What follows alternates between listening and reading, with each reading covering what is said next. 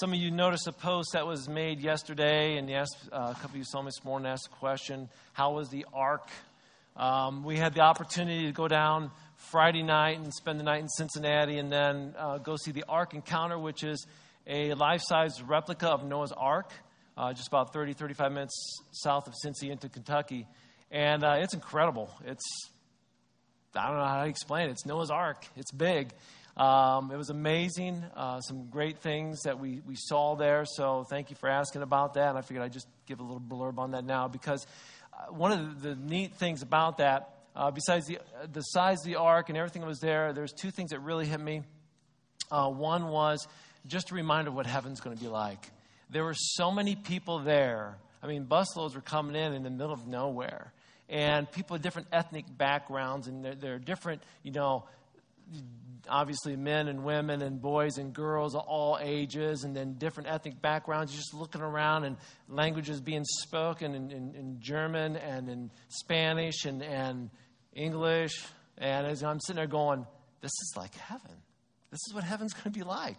It's going to be awesome. I think we'll be able to understand each other, but it was great. So that was one thing that really hit me. And the second thing was on the way home, the most vivid, colorful rainbow we've ever seen.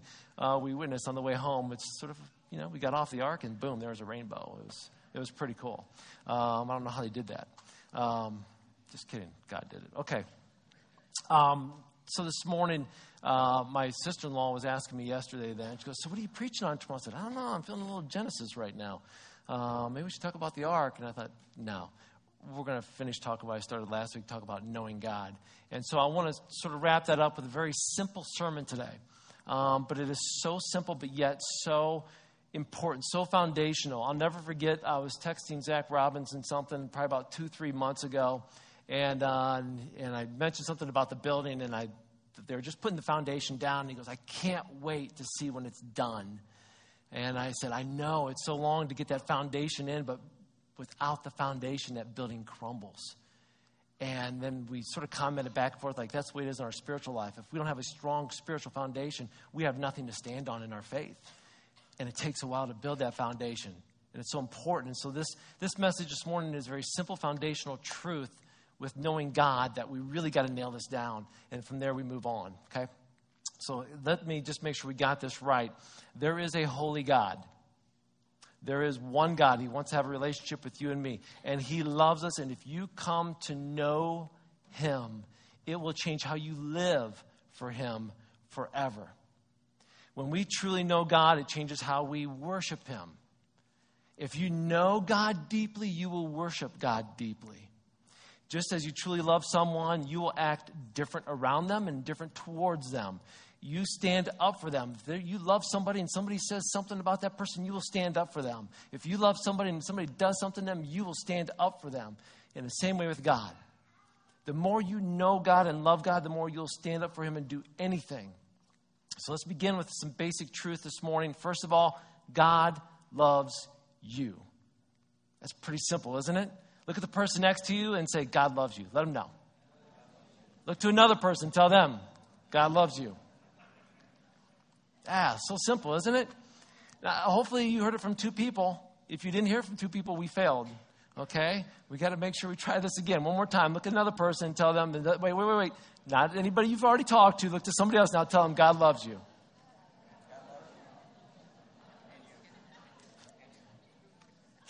Steve gets extra credit for hitting 3 people on that one. Nice job. God's up there going, Steve, good job. No, it's truth. And we've got to make sure we tell each other that more often, that God loves you. God loves you. John 3:16 says what? For God so loved what? The world. That He gave His one and only Son. 1 John 3:16, I love this. John 3:16, I just told you, right? But 1 John 3:16 says this. We know what real love is because Jesus Christ gave up His life for us. That's real love. To give up your life for somebody. 1 John 4:9-10 says this. God showed how much He loved us by sending His Son, His one and only Son, into the world so that we could have eternal life through Him. This is real love. Not that we love God, but that He loved us and sent His Son as a sacrifice to take away our sins. I just gave you 3 simple scriptures, John 3:16, 1 John 3:16, and 1 John 4:9 through 10. 3 simple verses that remind you, God loves you. God loves you. Now, those come right out and say it, and there's more that say it, and then you see it all through the Bible.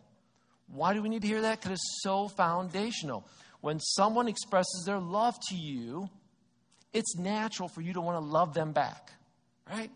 So you just heard it. God loves you. God loves you. God loves you. Still, knowing that God loves you, naturally, we should want to what? Express our love back to God. Now, I'll say this. I do want to know and love God more and more. And growing up, I remember 8th grade, I was at church camp. It hit me. The speaker was up front. He's talking about love God, love God. I'm sitting there as an 8th grader going, how do you love somebody you can't touch, see, or feel? And that just tore me up. Because I'm thinking I'm a horrible Christian because I don't know how to love God. I can't see him, touch, or feel. How do I can love my mom and dad. I can love my brothers most of the time. I can love my sister. But how do you love somebody you can't see, touch, or feel? And here's the thing. However, when what I know about God isn't good enough either. Now, it's limited. It's flawed. My understanding of who God is gets distorted at times. It gets flawed by a lack of intelligence, by false truths that people speak, and also by deceitful teaching that can go on. So I know this too. I have a sin problem. And what I mean is that if I truly examine my life, I know I make mistakes. I'm not perfect.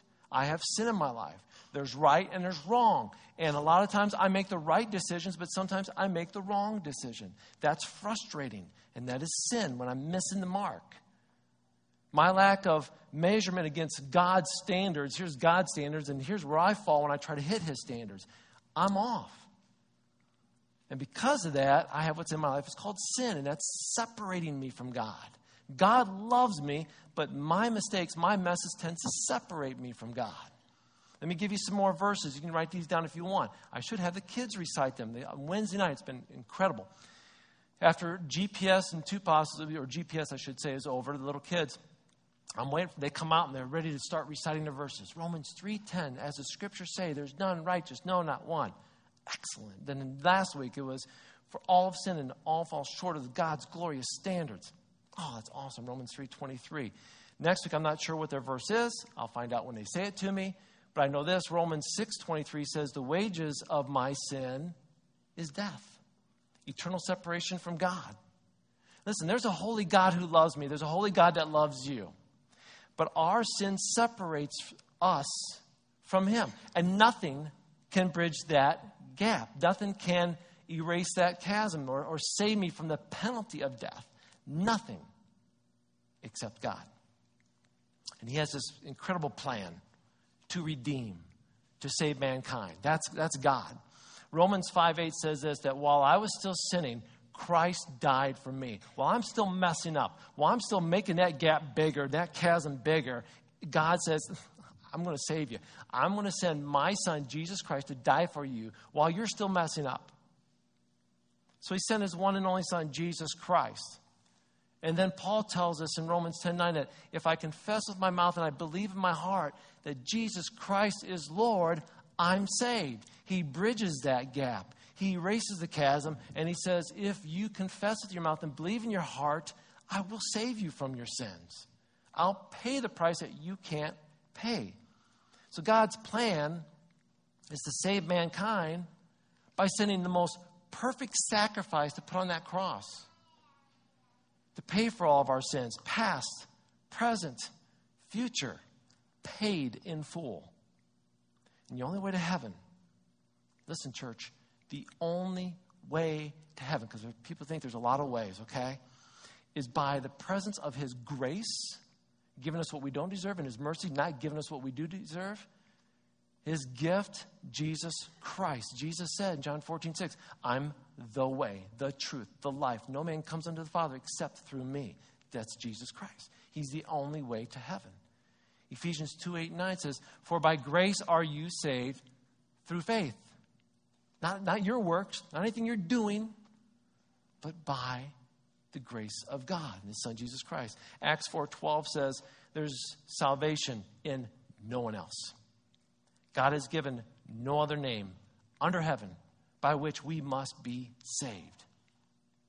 Acts 16:30-31, they just freed this jailer. They brought him out and he asked this of Paul, what must I do to be saved? He wants to know, can I do good things? Is it through my parents? What is it? They replied, believe in the Lord Jesus and you will be saved. You and all your household need to do this. So when we place our faith, when we believe in Jesus Christ, he forgives us, he saves us, and we have a new relationship with God. And we now have a new mission in life to grow in our faith, to be in a growing, vibrant relationship with God. And here's the thing. Now that I have a relationship with the God of this universe through his Son, Jesus Christ, I want to grow in that relationship. I hope all of you do too. I can't remember. I think it was maybe at a staff meeting. I don't know if it was Pastor Dave or Landon that mentioned something about how we need to grow in Christ. He goes, can you imagine a 10-year-old sitting in a high chair having to be spoon-fed? And I think Landon said that's gross or something like that's weird. Maybe it was weird was the word. I can't remember. And I was sitting there thinking, yeah, why would you have a 10-year-old sitting in a high chair spoon-feeding them? No. See, you grow. And as you grow up, you get new strength. And you do things you've never done before. And you stop doing the things that we want you to do as an infant. As a believer in Jesus Christ, when I first gave my life to Jesus Christ and I first confessed with my mouth and believed in my heart that Jesus Christ is Lord, I'm not that person anymore. I'm older now. I'm grown up. My relationship is different. And so should yours. Your relationship should be growing as well. Problem is, in this relationship, we still have sin. We still mess up. And that sin will do its best to hinder our relationship with God. And sin will do its best to distort truth. The truth of God's love, the truth of God's holiness, and more. And in spite of what we know is true, these things get in our way.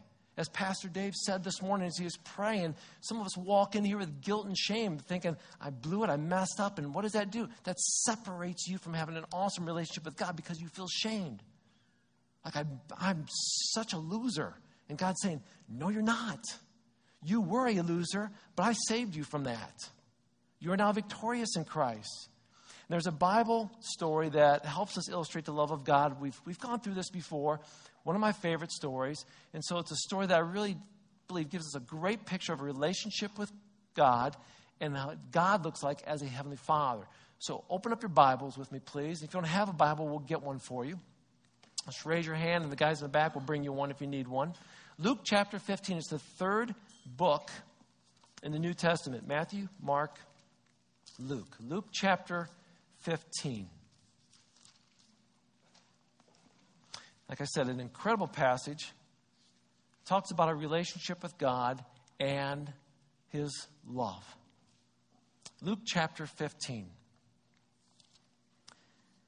To illustrate the point further, Jesus told them the story. A man had 2 sons.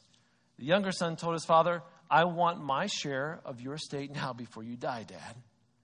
So the father agreed to divide his wealth between his sons. Now, if you understand this, when you get an inheritance, your inheritance comes after your father passes away. Once your father passes away, the larger portion goes to the oldest son. It isn't divided equally. But in this situation, the younger son goes to Dad and says, Dad, I know you're still alive, but if I can, I'd like to have our inheritance now. It says a lot about him, right? Verse 13. A few days later, this younger son packed all of his belongings. He took his inheritance. He moved to a distant land, and there he wasted all of his money on wild living. Now, about that time, his money ran out. A great famine swept over the land. He began to starve. He persuaded a local farmer to hire him. The man sent him into the fields to feed the pigs. The young man became so hungry that even the pods he was feeding the pigs looked good to him, but no one gave him anything. Verse 17. When he finally came to his senses, he said to himself, at home, even the hired servants have enough food to spare, and here I am dying of hunger. I'll go home to my father and say, Father, I've sinned against both heaven and you. I'm no longer worthy to be called your son. Please take me on as a hired servant. So he returned home to his father. And while he was still a long way off, his father saw him coming. Now, I'll pause for a second. I want you to think about this young man. He goes to his father and he demands things that really don't belong to him. And he gets all these blessings. And he goes off and he just lives crazy like. Spending on everything he can spend it on. You want to picture wild living? For some of you who are like, man, my college days were what I call my BC days, before Christ, because they were not good. Now that I know Christ, praise God, but those days I don't like talking about. That's what we're talking about. Those kind of days, those kinds of parties, that kind of wild living. And he was doing it all. Then he ran out of money. So he's flat broke. What do I do? Find a job, right? He had to convince a farmer to hire him. He got hired. He's going to feed pigs. He couldn't find anything to eat, even while he was feeding these pigs. And then he comes to his senses, and he thought about this. My father's servants get treated better than what I'm being treated right now. You know what? If I just go back to my father and say, I'm sorry, hire me on as your servant, I can live in the servant's quarters. I can have a roof over my head. I can have something to eat. That's good enough. That's good enough for me. Meanwhile, can you imagine the father? He gave everything he had to his son, loves his son. His son takes off, squanders it, right? What do you think dad's doing? My son's going to get what he deserves. Who cares? Or did his father sit there and pray for him and wonder about him and wonder, is he ever going to come back? Let's pick this back up. Verse 20. When he returned home to his father while he was still a long way off, his father saw him coming. His father's in a position to see his son come from a long distance. His father's waiting for him. His father's seeking and looking, saying, I wonder when he's going to come back. I wonder when he's going to come back. Filled with love and compassion, he ran to his son. Fathers don't run to their sons back in these days. Fathers wait for the sons to come squabbling back to them with their heads down, buried and ashamed and full of guilt.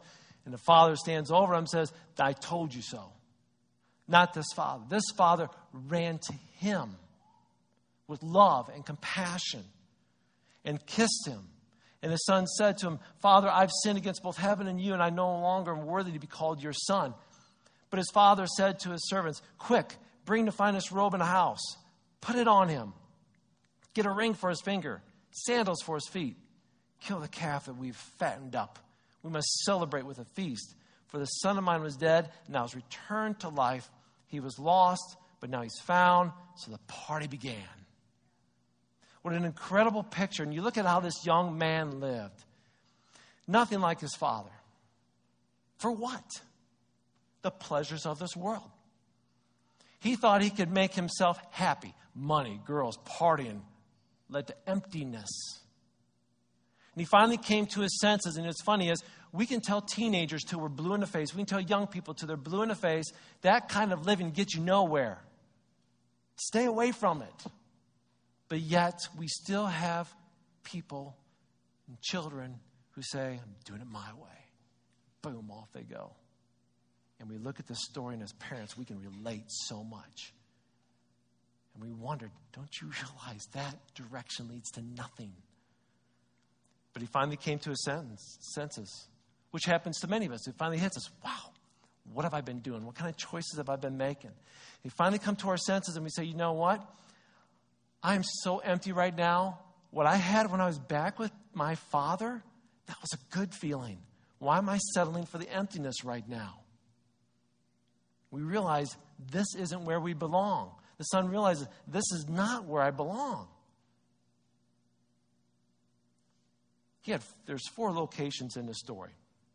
If you think about it, you got the father's home, you got the servant's quarters, you've got the distant land and the pig pen.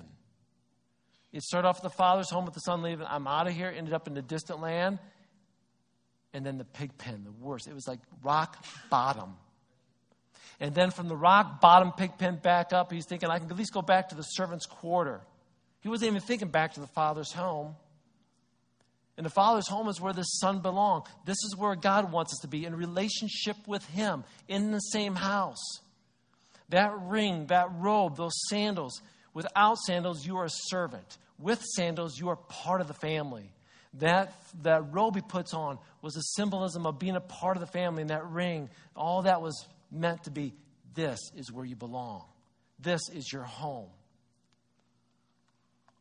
The son, for some reason, though, thought, I'm not worthy to be there anymore.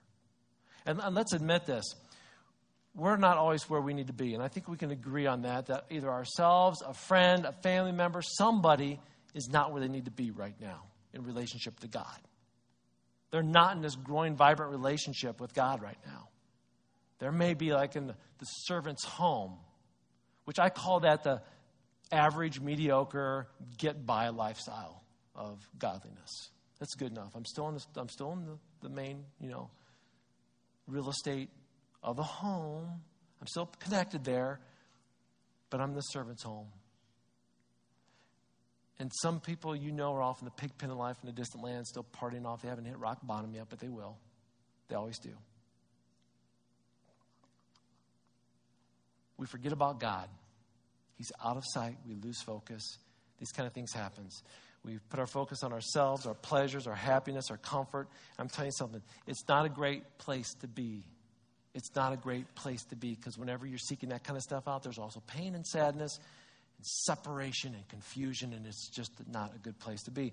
And we know about God. We know that having a relationship with Him, being in His home, we have His words. We have His comfort. We have His peace. We have His joy.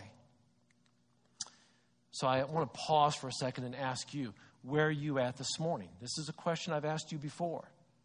Are you in a father's home? Are you in that vibrant relationship with God? Are you in a servant's home? Again, remember the son? He's like, if I can just be a hired servant, that's good enough. He didn't feel worthy to be called God's son anymore, his father's son anymore. He felt like this is just good enough. I'm not good enough to be back at that home. A lot of us feel that way sometimes. I'm not good enough to be called God's child because I've screwed up so many times in my life. That's a lie. That's a lie. That's not true. You've been forgiven. Therefore, now there's no condemnation for those who are in Christ Jesus. Amen? And there's some of us who are off this distance a little bit further. We're still running from God. We're still messing around. It's all about us right now. Where are you at? Verse 17 said, when he came to his senses, he said, how many of my father's hired men have food to spare, and I'm starving to death? I'll go back to my father and say, I've sinned against you and against heaven. I'm no longer worthy to be called your son. Make me like one of your hired men. So he got up and he went further. And again, he was just content with being in his servant's home. That was good enough for him. But that's not where he belongs. Where does he belong? In relationship with the Father in the Father's home. And that's why the Father in this story is the picture of our Heavenly Father who stands there waiting for us to come back into that relationship with Him. And when we come walking back to Him with our heads down, feeling shamed and full of guilt, God runs to us with love and compassion. He says, it's about time. Come on home. And He welcomes us and He hugs us and He kisses us and He gives us everything that belongs to ownership in the home, not the servant's quarters. Because this church is where we belong in relationship with the Heavenly Father, in His home, in His place, with relationship with Him. So while on this earth, our goal should be to be in that vibrant relationship with God. And reaching this goal and living in that goal, it's a daily choice to say, I want to live for you today, Lord. I want to live for you. It is so hard. It is. So every day we got to wake up with that focus of, all right, God, I want to be in that vibrant relationship with you. Not every day feels that way. I get it. So let me help you with a few things. Here's the first thing we need to do is remove the obstacles. Look at the person next to you and say, remove the obstacles. Oh, yeah, remove the obstacles. Again, if you're busy with us, church, I don't always do this. I do it often. It's been a while, hasn't it? I haven't had you look at somebody and say anything in a while. Yeah, welcome back, Rex. Okay, here we go. So first of all, we're going to remove those obstacles. You got to recognize them. You got to remove them. You got to get them out. See, we face a lot of those today. Doubts. Insecurities, fears. A lot of these things are taking place up in our mind and our brain, right? Cheating, anger, being too busy, being anxious about, we see the bad news. I think Rhonda nailed it when she was talking about all those things that we can get overwhelmed with. Future looks bleak, death, lies, failure, compromise. We desire more, we want more. And spiritually, is there an answer? Yeah, there's a goal. But these obstacles fall in our path and slow us down from having a relationship with God because we got fear blocking us. We got insecurity blocking us. We've got anger blocking us. We stumble, we slow down, sometimes we even give up. Paul said this. I think we got these. We got 3 scriptures in 2 Corinthians. I'm going to throw those, or Dan's going to put those up there. Let me read some of those to you. 2 Corinthians 1:8 says, "We do not want you to be uninformed, brothers, about the hardships we suffered in the province of Asia. We were under great pressure, far beyond our ability to endure, that we even despaired even of life." Paul says, man, we're about ready to give up. It's tough. 2 Corinthians 4:8-9, "We're hard pressed on every side, but not crushed. We're perplexed, but not in despair. We're persecuted, but not abandoned. We are struck down, but we are not destroyed."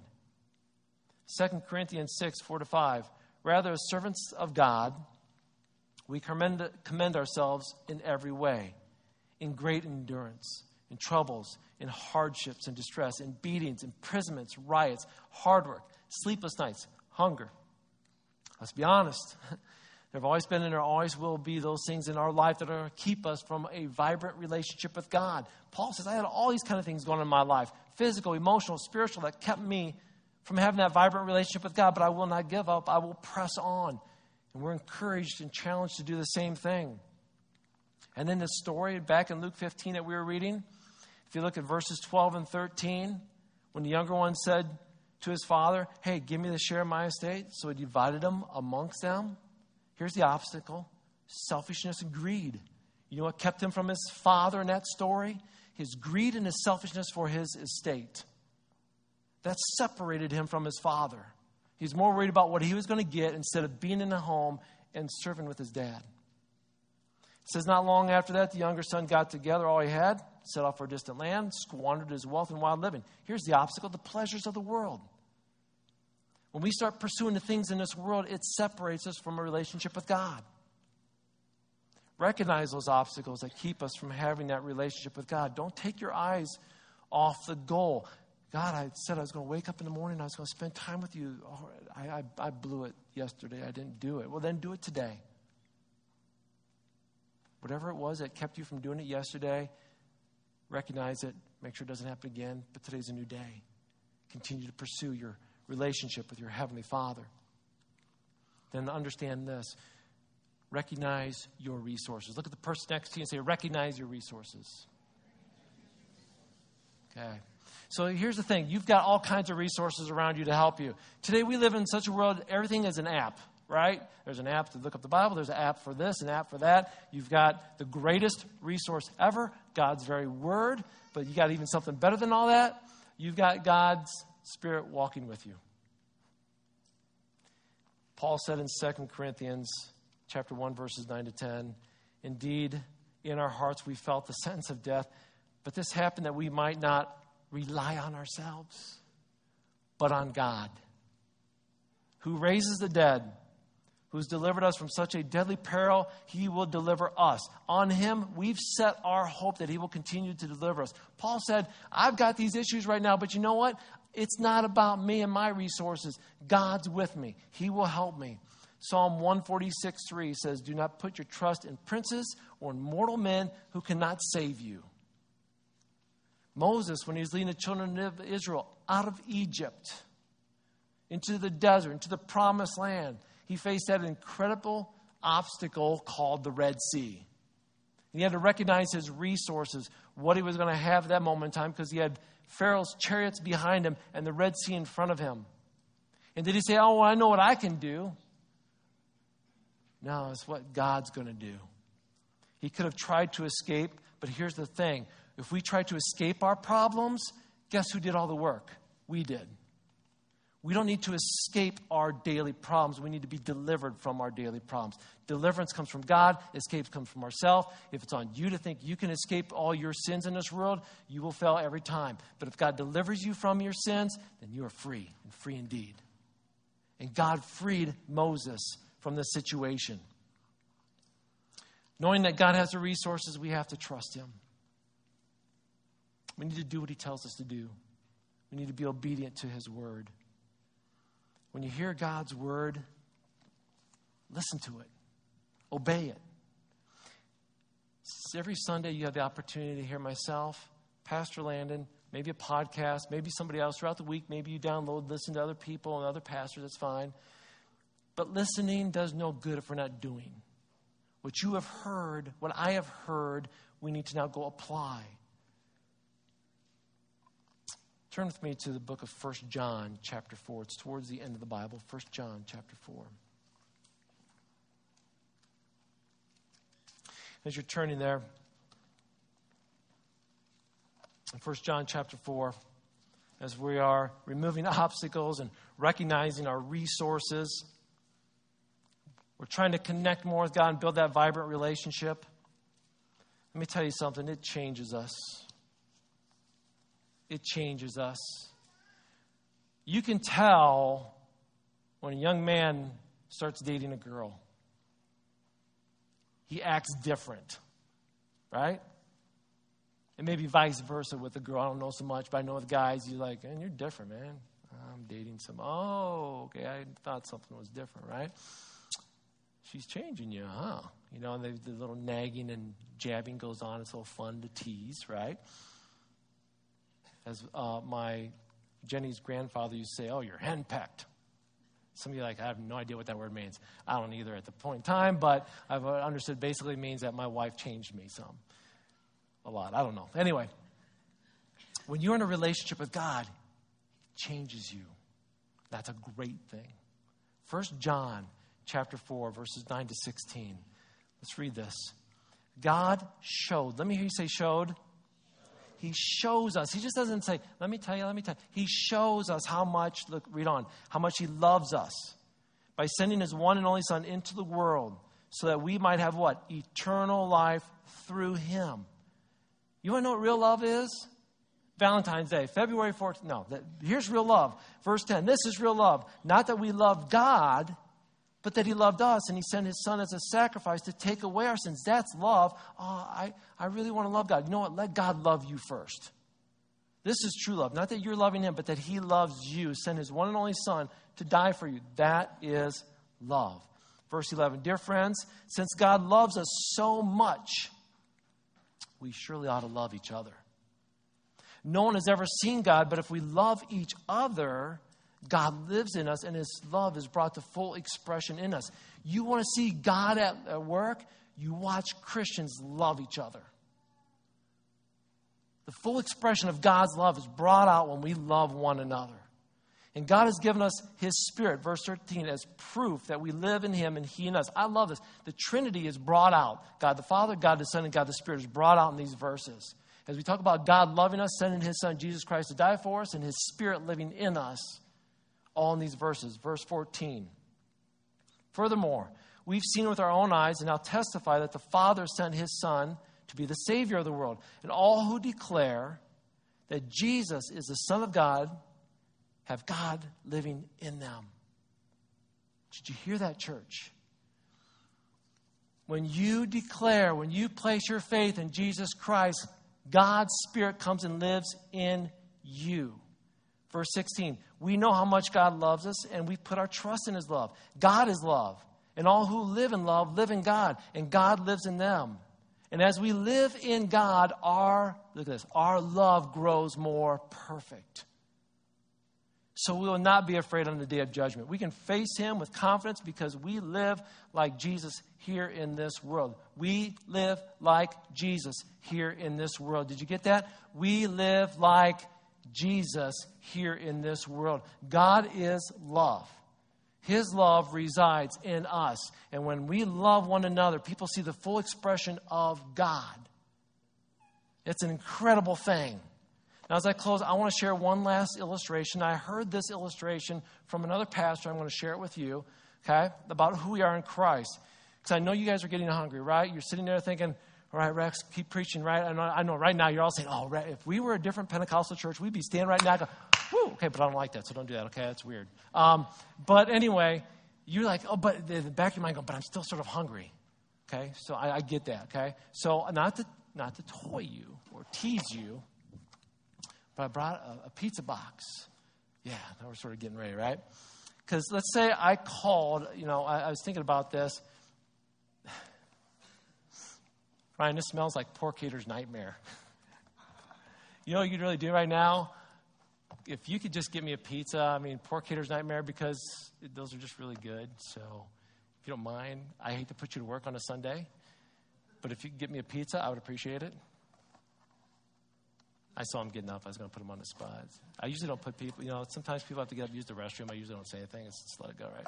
He was standing up. But anyway, so I got a pizza box. Reminds me of pork hater's nightmare. But let's say I called up the pizza place and I ordered a large pizza, okay? And I know I'm hungry and I'm anticipating the delivery of this food. However, when it arrives, the driver walks up to the door and he comes in and he doesn't have a pizza box. He walks up just carrying the pizza. And I mean, the slices are hanging over and cheese dripping off. And there goes a couple of pepperonis, a couple of pieces of sausage. Like, here you go. Sorry about that. I usually can handle it pretty good. This one was a little slippery, a little greasy today. And I'd be sitting there looking at him, and not to be judgmental, but this dude looks like a nose picker. I'm just saying. Where have those hands been? And they're all over my pizza now. And then I'm thinking, how did he deliver this? In the backseat of his car, probably, right? Now, I don't know what your backseat of your car looks like, but I know what mine looks like. I don't know if I would eat things off of that backseat. And then I'm thinking he sat there on the backseat, and then he picked it up, and now he's cradling it the best he can. And I don't know. They're not too sterile, so I'm really getting grossed out right now about thinking about eating that pizza, right? So what's my first question to this pizza delivery guy? Where's the box? Okay? Yeah, my first thought is take it back, but my first question is, where's the box? Because I'm expecting my product to be inside a box. I expect it to be in here, not out here, right? Now, let's be honest. This box is probably worth, I don't know, a quarter, 30, 35 cents, maybe 39 at the most, right? It's not very valuable. It's just an ordinary piece of cardboard, right? But all this changes when the pizza comes inside it. I want you to think about this. This box takes on incredible value when the pizza is in it. It takes on value and importance because of what's been placed inside it. Starts off at 39 cents, right? Not very much, very cheap. But now the value of this box changes completely when it's filled up. Right, Ryan? Nice. Please bring that up here. I don't need an empty box anymore. Because Ryan is an awesome delivery man. And no, I don't need any change. Trust me. This will last me like 3 or 4 meals because it's that good. Oh, have you ever had a pork hater's nightmare? It's 4 pounds of heaven is what it is. I used to say manna was from heaven. Then I said Krispy Kreme donuts were from heaven. And then I tried Rise and Roll donuts. Those, yeah, the Amish make them. Those are definitely from heaven. But the pork hater's nightmare is not a nightmare at all. It's almost causing me to fantasy right now, and I shouldn't do that in church. But anyway. This is the way to deliver a pizza. In a box. You hear what I'm saying, church? Catch this, please. The box doesn't give value to the product, to the pizza. The pizza gives value to the box. Church, we are like that cardboard box. We are created by God. We have purpose. We aren't junk. We have some value. But our value increases immensely when Christ is in us. Before you knew Christ, this was you. Yes, you had some kind of purpose sitting around, right? But I'm telling you something. When Christ comes into your life, it changes everything. This box has incredible value now. It will store my pizza and take care of my pizza for quite a while. Okay? I can carry it at home now, not worrying about what's going to happen to it if it makes it out of this building alive. I don't know. But I do know this. Everything changed because of what was inside it. Let me read this scripture to you again. As God has given us His Spirit as proof that we live in him and him in us. Furthermore, we've seen with our own eyes and testify that the Father sent his Son to be the Savior of the world. All who declare that Jesus is the Son of God have God living in them. And they live in God. We know how much God loves us. We put our trust in his love. God is love. And all who live in love live in God, and God lives in them. Here we go. Let me read verse 17 again. So as we live in God, his love grows more perfect. So we will not be afraid on that day of judgment, but we can face him with confidence. Because why again? Because we live like Jesus here in the world. We no longer live like an empty pizza box anymore. We live as somebody who's been possessed with something incredible, and that is the very Spirit of God. We have incredible value now. All you have to, I'm going to tell you, sometimes people get a little confused here. They think that this is what it's all about. I have to be beautiful. I have to be talented. I have to be athletic. I have to be smart. I have to have a position of power. I have to have so much money. I have to be so pretty and be the queen or the king and so forth and so on. That's just the box. That's just the shell. You know what God wants from you? He doesn't want any of that. He just wants you to be clean and empty so that he can come in and invade your life and do something incredible. And church, if you're not there, it's time to clean your life now. It's time to seek for forgiveness. It's time to ask God to clean you out and clean you up so that you can be his vessel, so that he can take you to places from your house to Timbuktu. There's no delivery charge on this, and there's no driving range. You can go wherever you want with him. It's an incredible thing. So church, you want to know God? He wants to know you. Are you clean? Have you asked for forgiveness? Are you willing to be open and used by him so that he can come and fill you up and do incredible things? I hope so. Would you stand? Let's pray.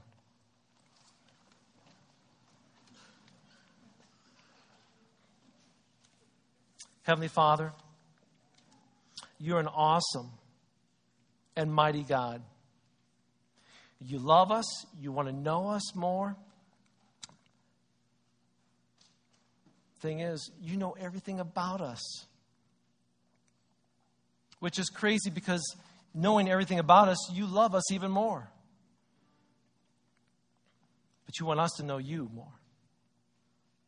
And God, we can't know you anymore until we first clean our lives up, until we seek forgiveness of the sins that have been in our life. We have these obstacles that maybe keep us from knowing you, and we've let them trip us up. God, forgive us. Right now, where we're standing, we can just pray right now to you. Like that pizza box, God, just clean us up. Clean up our inside. Forgive us, God. Cleanse us from all of our sins, our mistakes. Clean us out.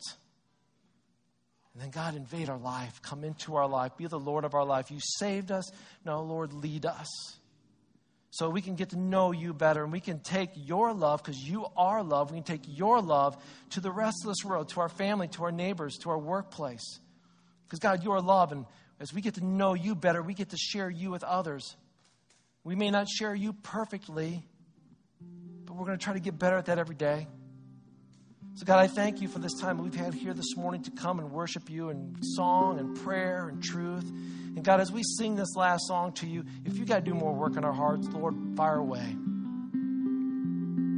We want to be available to you, Lord. Clean us up, forgive us, empty us, so you can fill us. Fill us, God. Fill us with your peace. Fill us with your joy. Fill us with your love. God, we love you and we thank you for this moment. We sing to you now.